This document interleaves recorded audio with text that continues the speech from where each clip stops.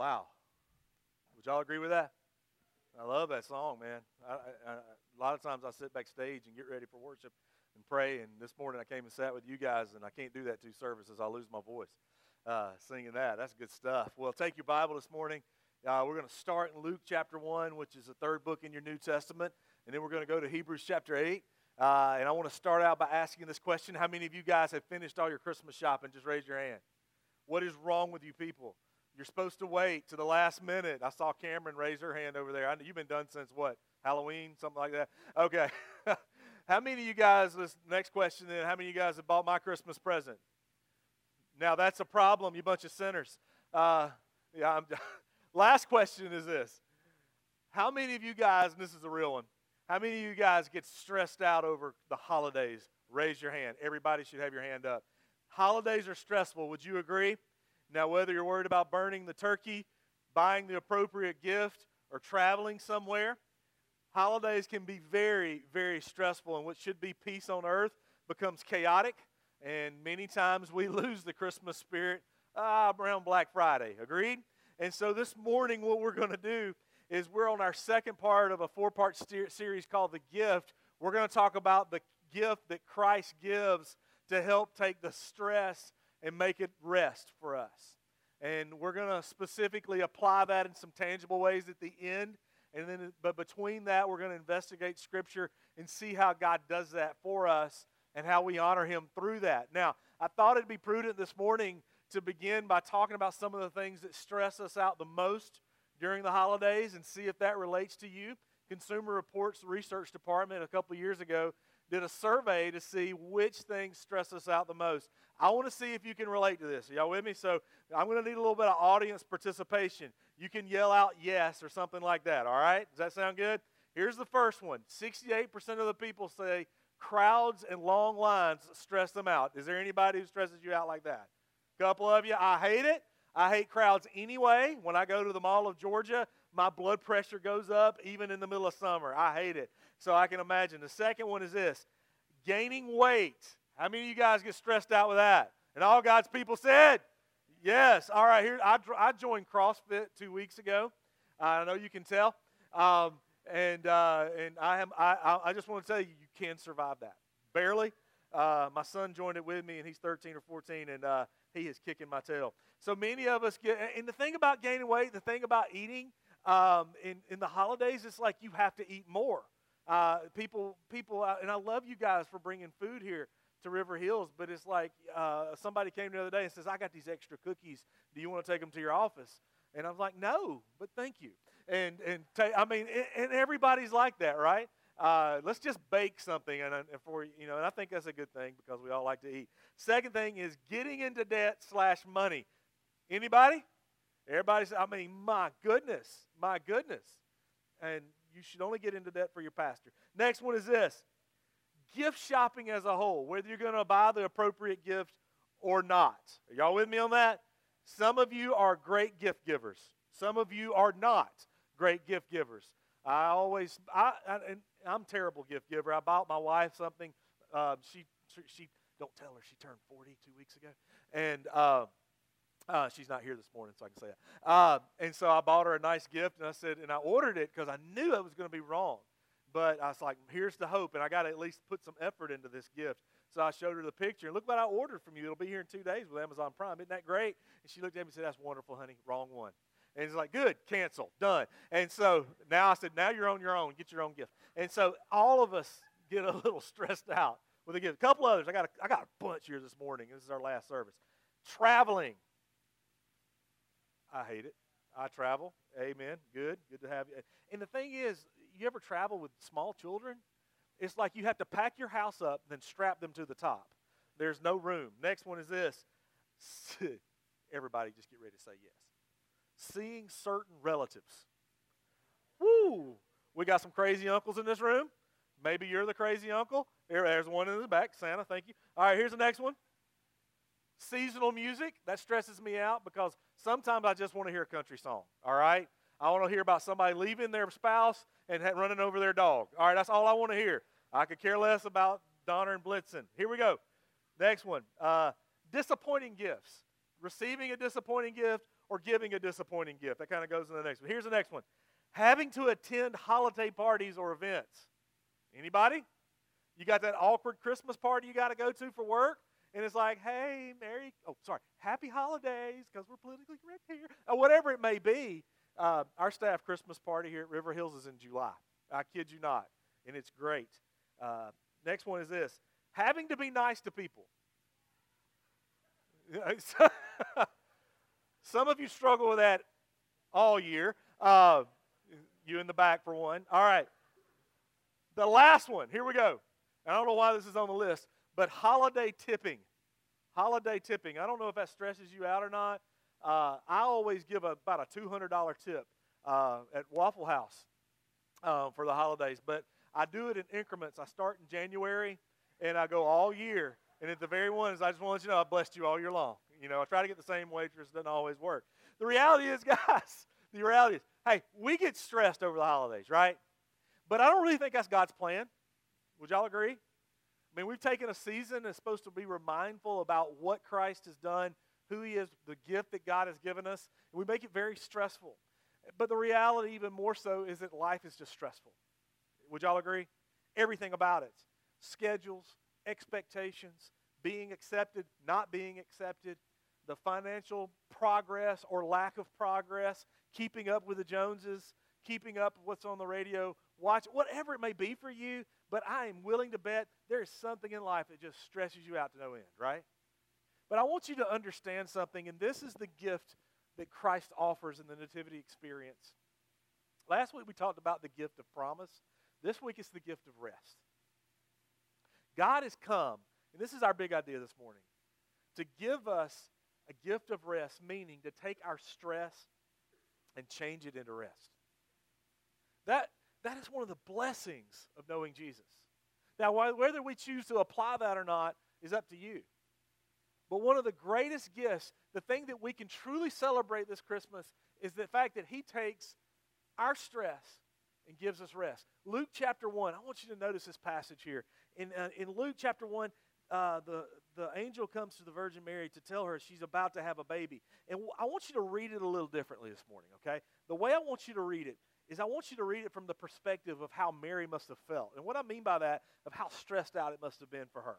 Because not only is she betrothed or engaged to a man, she could lose her life for being pregnant. I mean, it's all kind of layers here involved in what Mary's happening. But the initial conversation that Mary has with the angel would stress me out, or really maybe freak me out to no end. Notice what happens here. Read it with me. Verse 26. In the 6 months of Elizabeth's pregnancy, God sent the angel Gabriel to Nazareth, a town in Galilee, to a virgin pledged to be married to a man named Joseph, a descendant of David. The virgin's name was Mary. Okay. All the background is there. God has set this thing up. Last week we talked about the gift of promise. God promises in the Old Testament that he's going to provide a Savior to the world who's going to have the lineage of King David. And here we find Joseph in that descendant lineage. You see that? It's beautiful how things begin to work out. In Isaiah, he promises that the baby will be born by a virgin. All these things are happening here. Verse 28, the angel went to her and said, "Greetings, you who are highly favored. The Lord is with you." Now, get this next verse. Verse 28, 29. Mary was greatly what? All right, let's say that really loud because I'll make sure you're awake. Mary was greatly what? Troubled. Let's just redneck that up. She was freaked out, y'all.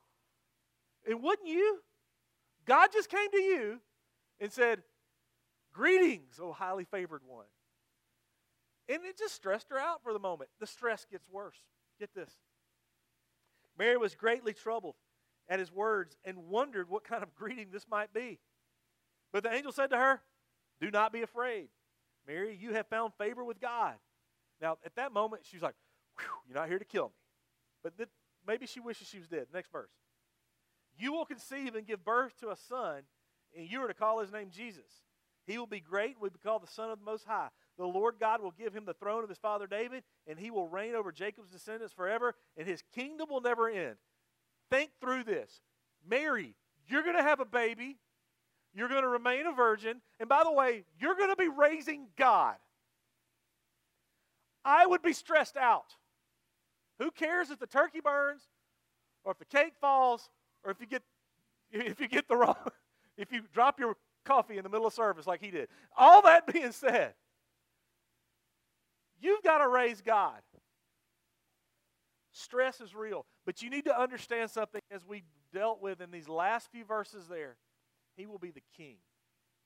He has come to take the stress and change it into rest. But how does that happen? Let's go to Hebrews 8. Notice what happens. And we've been journeying through Hebrews since Easter. Notice what happens here. Hebrews 8, verse 1. Now the main point of what we are saying is this. Now stop here. When you ever come to a text in Scripture where it says, now the main point is, pay attention. Y'all with me on that? So he says, now the main point of what we're saying is this. Get this here. We do have such a high priest who sat down at the right hand of the throne of the majesty in heaven and who serves in the sanctuary, the true tabernacle set up by the Lord, not by mere human hands. Now remember, the people he's writing to are Christians who were formerly Jewish. The Roman Empire are persecuting and killing Christians, and their Jewish brethren have disowned them completely. They are suffering. And he continues to write to them through the previous 7 chapters, Jesus is better, continue to follow him. And what he reminds them of in chapter 8, verse 1 is this. We have a great high priest. We have Jesus who has paid the price for us, giving his life as an offering so that you and I, no matter what happens, go to heaven. Isn't that good? Now, here's how we're going to transition this a little bit here, and this is what I want you to understand, because in these first 2 verses, it's paramount you get this in order to gather in the rest and apply it to your life. You need to understand that Christ gives us rest by saving us. Now, you've got to understand that everything else in life, we're trying to pursue joy, we're trying to pursue expectations, we're trying to earn our way to heaven, they're not going to work. Go back to verse 1. Get this. Notice what he writes here. This is so good. It's so rich. Get this. Now, the main point we're saying is this. We do have such a high priest. We have Jesus who paid the price for our sins, rose from the dead, conquered sin and death, so that if you ask him to come into your life, you're forgiven of your sins, and you get to follow him to heaven one day. If you've never done that, you're never going to have rest. You've got to know Jesus. But get this. Now, these next 3 words are important. Now, the main point of what we're saying is we do have such a high priest who sat down. That is huge. And what does that mean? It means it's finished. It's done. The work is over. He has paid the price for everything you do, will do, and are currently doing. He takes your stress of trying to earn your way to heaven and gives you rest by paying the price, by taking away the punishment. When Christ was dying on the cross in John chapter 19, verse 30, and we'll throw this up on the screen, I want you to notice when he received the drink, Jesus said these famous words, "It is" what, church? Finished. You got to understand something. When Christ sits down, he's done. But even more than that, get what happens in the next verse here, verse 2 of chapter 8. Get this. And who serves in the sanctuary, the true tabernacle set up by the Lord, not by mere human hands. Meaning this, Christ continues to save. Now you got to understand the 2 things. Christ has saved you if you know Jesus, but he continues to serve, continues to minister to you no matter what. This is the beauty of your salvation if you know Christ. You are saved from your sin and get to go to heaven, and as you progress through life and deal with stresses, you're being saved. He continues to minister. Christ doesn't save you and leave you alone. He continues to bless and give you rest. You follow me on that? This is huge for us. Because you got to understand that the gospel isn't just a one-time thing. The gospel is forever, and it continues forever, and it maintains you forever. And the blessing of taking stress and turning it into rest is that Christ says, I'm going to pay the price, and I'm going to continue to guide you. Isn't that good? So as we approach Christmas, and we're dealing with chaos, he changes our stress to rest by saving us and maintaining us. But what does this look like specifically? How do we dig deeper?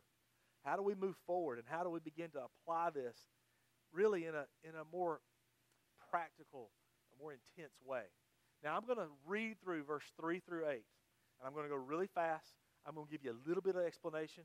And then we're going to start into verse 9, 10, 11, and 12 and give us our application. Notice what happens here. Read with me. Every high priest is appointed to offer both gifts and sacrifices. Basically saying, in the Old Testament, people were chosen to be high priests, and their job was to offer a sacrifice so that people could be forgiven. They had to do it every year, and they had to do it all the time. Jesus did it once because he was perfect, and he had the ability to make one offering, and that's a permanent thing for us. You follow me so far? So the offerings that the high priest in the Old Testament gave weren't enough. We needed something more. We needed Jesus. Keep reading. And so it was necessary for this one, meaning Jesus, also have something to offer, which was his what? His life. Verse 4. If he were on earth, he would not be a priest, for there are already priests who offer the gifts prescribed by the law. They serve at a sanctuary that is a copy in the shadow of what is in heaven. This is why Moses was warned when he was about to build the tabernacle. See to it that you make everything according to the pattern shown to you on the mountain. Basically what happened is Moses received the law, received the instruction. They said, build these tabernacles. This is where you can go worship. This is where you offer your sacrifices. But it's not enough. You're going to need more. The covenant or the agreement or the promise I'm giving to you, if you do these things, you will make it to heaven. And so basically, let's just boil it down to this. And there's more to it, but let's just boil it down to this, make it simple. We have our 10 commandments, right? Everybody say yes. And we've got an idea of what those are, right? Let's just pick one. Thou shalt not lie. Now, basically, if you can obey these commandments, you make it to heaven. But 100% of us in this room has lied, right? If you say I have not, you just lied. But here's the problem. We need something more to cover our sin and give us rest. So he sends us Jesus. Now, let's go to verse 6. But in fact, the ministry of Jesus has received, the ministry Jesus has received is a superior to theirs, as the covenant for which he is mediator is superior to the old one, since the new covenant is established on better promises. What he means is this. Christ gives us a better promise. He gives us a second start, a new covenant, a new agreement, that if we ask Christ to come into our lives, it's not about what he does. It's not about what we do. It's about what he does. We go to heaven. Good news, right? That's why we're celebrating Christmas, folks. Because in this manger, we have the gift of rest, of not having to work anymore. We have Christ. Now, verse 7. I'm going to say that was an amen right there. Wouldn't y'all agree? There's a phrase in Scripture, out of the mouths of babes. Here we go. Verse 7. For if there had been nothing wrong with the first covenant, no place would have been sought for another. But God found fault with the people and said, and then he begins to quote Jeremiah, a passage in the Old Testament. And what we're going to do is pull from this 4 different changes he makes to give us rest. Let's keep going. The days are coming, declares the Lord, when I will make a new covenant with the people of Israel and with the people of Judah. It will not be like the covenant I made with their ancestors when I took them by the hand to lead them out of Egypt, because they did not remain faithful to the covenant, and neither did you and I. From the moment we're born, we're just dirty little sinners, okay? Now let's keep reading. Because they did not remain faithful to my covenant, and I turned away from them, declares the Lord. This is the covenant, meaning Jesus, I will establish with the people of Israel after that time, declares the Lord. And notice what happens here. Here's our first principle. This is the first change that he gets so that we can have rest. I will put my laws in their minds, and I will write them on their hearts. The first thing Christ does, and this is what he begins to offer and extend to you through his experience in the nativity all the way to the cross, to give us rest, he changes our hearts. He changes our hearts, meaning our intentions in life completely change. He gives us a heart that is righteous rather than a heart that is wicked. If you don't know Christ, there is wickedness just pouring through your veins. All of us are born that way. The change happens when we ask Christ to come into our life. And he gives us a heart for him, of him, by him. You with me on this? So important that we get this, because the change, and if you're a believer, relate with me on this. When we're not following Christ with a changed heart, would you agree that there's chaos? Yeah. Nod your head, yes. Yes. And when we're even in the Christmas context, when we're not following Christ and we're allowing the other things to distract, would you agree that there's no rest? I say yes. It's just true. It's because he's changed your heart. And when we're following a heart that models after Christ, we find rest. Second thing is this. He changes our eternity. Go down to verse 12. Notice this. He says this, for I will forgive their wickedness and remember their sins no more. That is good, good, good, good. And what that means is he takes us from a position of being separated from God to a position of being in one with God. We are his children now. You know, it is and really in the holiday season, we have to fight sometimes to be thankful. Have y'all been there before? I mean, whether it's because there's an empty place at the dinner table this year, or whether it's just memories, or maybe it's disappointment, and just really in life, sometimes we have to fight to be thankful. But listen to me, if you're a Christian, and just come in close on this, just kind of look at me on this. This is a big deal. If you know Jesus, you can wake up every morning, and I don't mean to be hellfire and brimstone here, but this is just truth. You can wake up every morning and say, thank God I don't go to hell. You with me on that? I am so thankful that God in his benevolence and compassion chose to give me the gospel. And I get to go to heaven. And all my jacked upness, and all of my issues, and all of my faults, and all of my weary expectations, and all of the things that I do wrong, the Lord, like with Mary, has put favor on me and said, you're mine, and I go to heaven. He will remember your sins no more. And many of us in this room, including your pastor, has got dump truck loads full of sin. Are y'all with me on this? Things that I'm ashamed of, things you'll never know. But praise God, I go to heaven. He changes your eternity. If you can't get rest in the fact that you are heaven bound, you can't get rest. Now, he changes our hearts. He changes our eternity. He also changes our ownership. Go to verse 10 again. Notice what happens here. It says, I will put my laws in their minds, and I will write them on their hearts. I will be their God, and they will be my people. You are God's child when you know Jesus. You are a child of the King. Your ownership changes. The reality, though, is that many of us struggle in that area of ownership. Whether it be I'm owned by my money, I'm owned by getting to a family dinner on time, or I'm owned by a person. What Christ does is I'm rescuing you from that, and your ownership is now me. I own you, and I have set you free. You're no longer a slave. Here's the question I want to ask you at this point. What is owning you today? You with me on that? Now, I know many of you in here know Jesus. But there are things we go back to, and we allow that to own us at times, right? What's owning you today? I want you to understand Isaiah, and we'll try to throw that up on the screen here. Isaiah makes this profound statement in chapter 53, verse 4. He says, surely, talking about Christ, and this is thousands of years before his birth, surely he took up our pain and bore our suffering, yet we considered him punished by God, stricken by him, and afflicted. But notice verse 5. But he was pierced for our what? Transgressions. He was crushed for our what? Iniquities. The punishment that brought us peace was on whom? Jesus. And by his wounds, we are what? Man, that is something you need to cling to, that I need to cling to. And that means this, is that you aren't owned by anything other than Jesus if you know Jesus. It's what you allow yourself to be owned by. By his wounds, you have been healed. He has rescued you. What owns you today?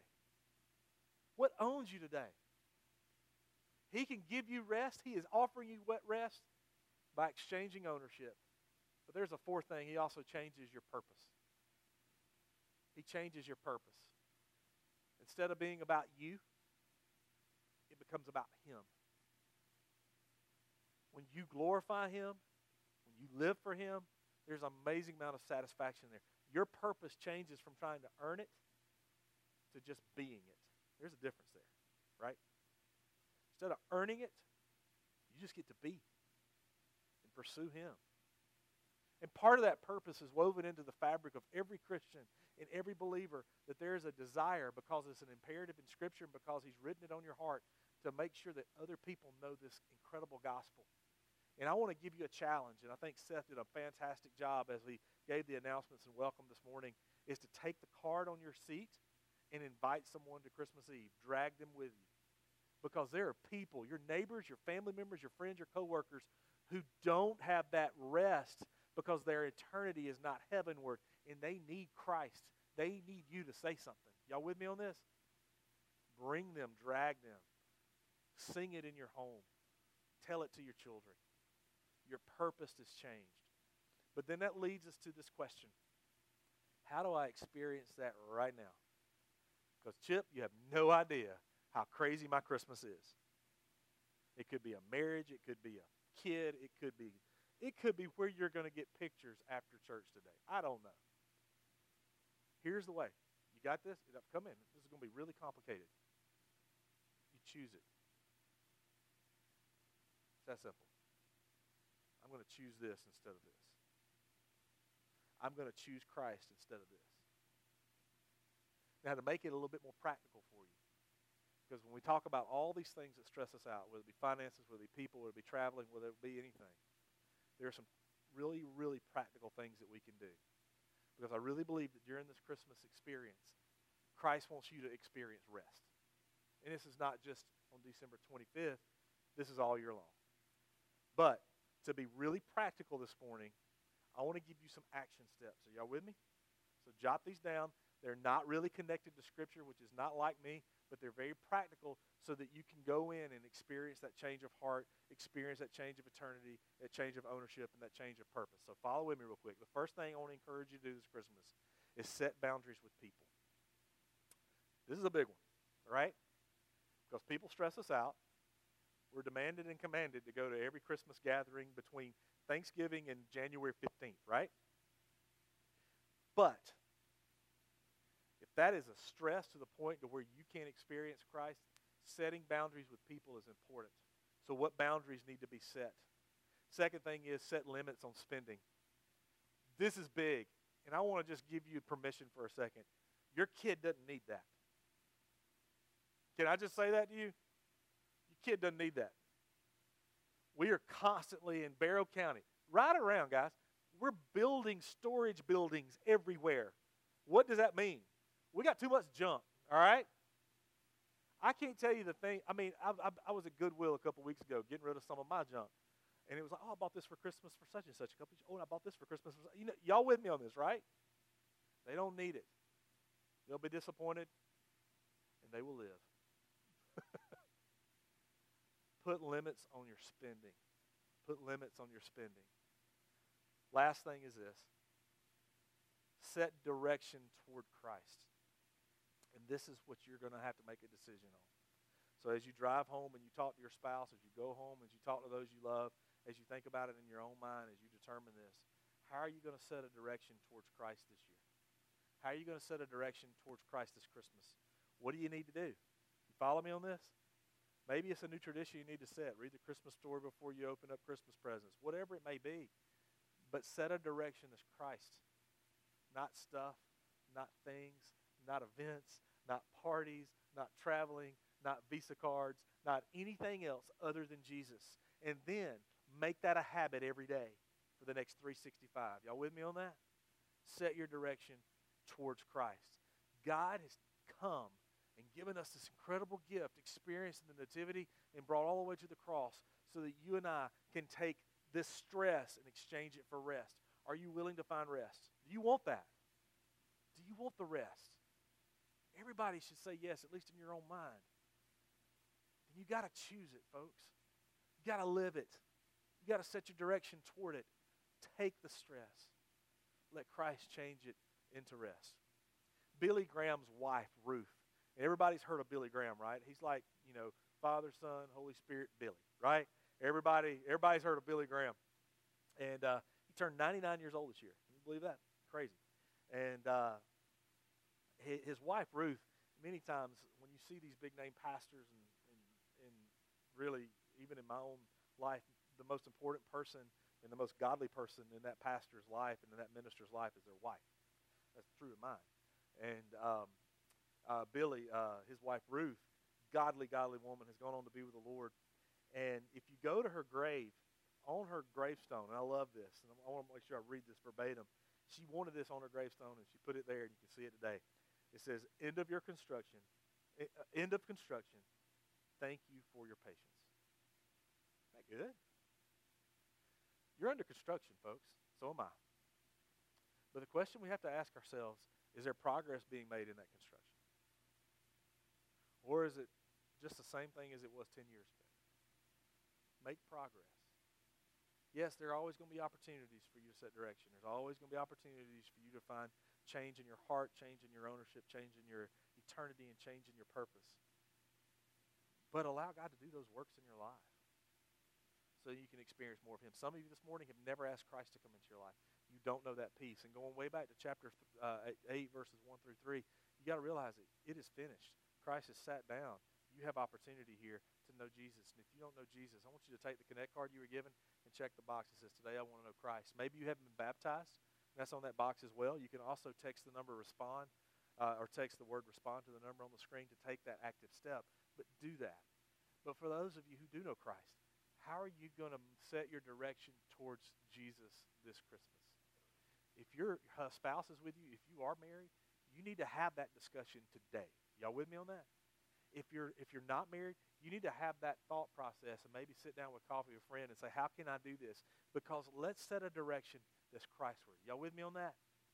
So that we experience more and more of Him and experience what He meant so many years ago. Take that step. Take that step in the journey. Take that step to live out your purpose and invite someone. Take that step to find peace and to find rest. Allow Him to take your stress and turn it into rest. Let's pray. Father, you are bigger than this. You're bigger than this church. You're bigger than anything going on in this community and this world because you hold it all together. And I pray that you would take the challenges of Scripture and allow us to experience those this morning. Allow us to experience what it means to really follow you and live for you. And Lord, I pray that in these moments that you begin to work in our hearts, there are those here who need to respond, and I pray they take the card and check it or dial in a number. Whatever you lead them to do this morning, God, I pray they take those steps. I pray that they take the action step for others of us to invite, to love on, to give life to give encouragement to. But God, for all of us in this room, I pray that we would take a step of setting a direction toward Christ. And then we would experience this gift of rest. Jesus, we love you so much. And thank you for the love that you give us. In Christ's name we pray.